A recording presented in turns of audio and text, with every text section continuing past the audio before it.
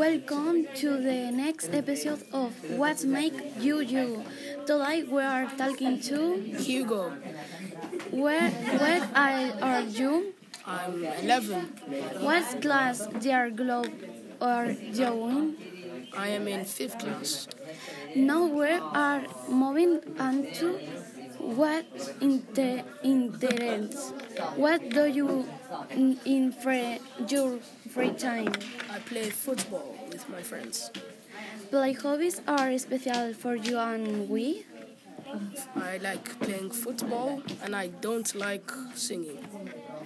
Now we are moving on to trying to describe yourself and 5 words.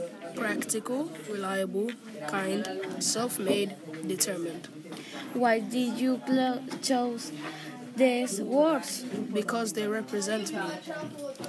Now we are now moving on to ethnicity. Where are you from? I'm from Ireland.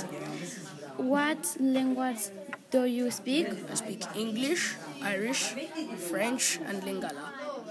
Bye. Thank you.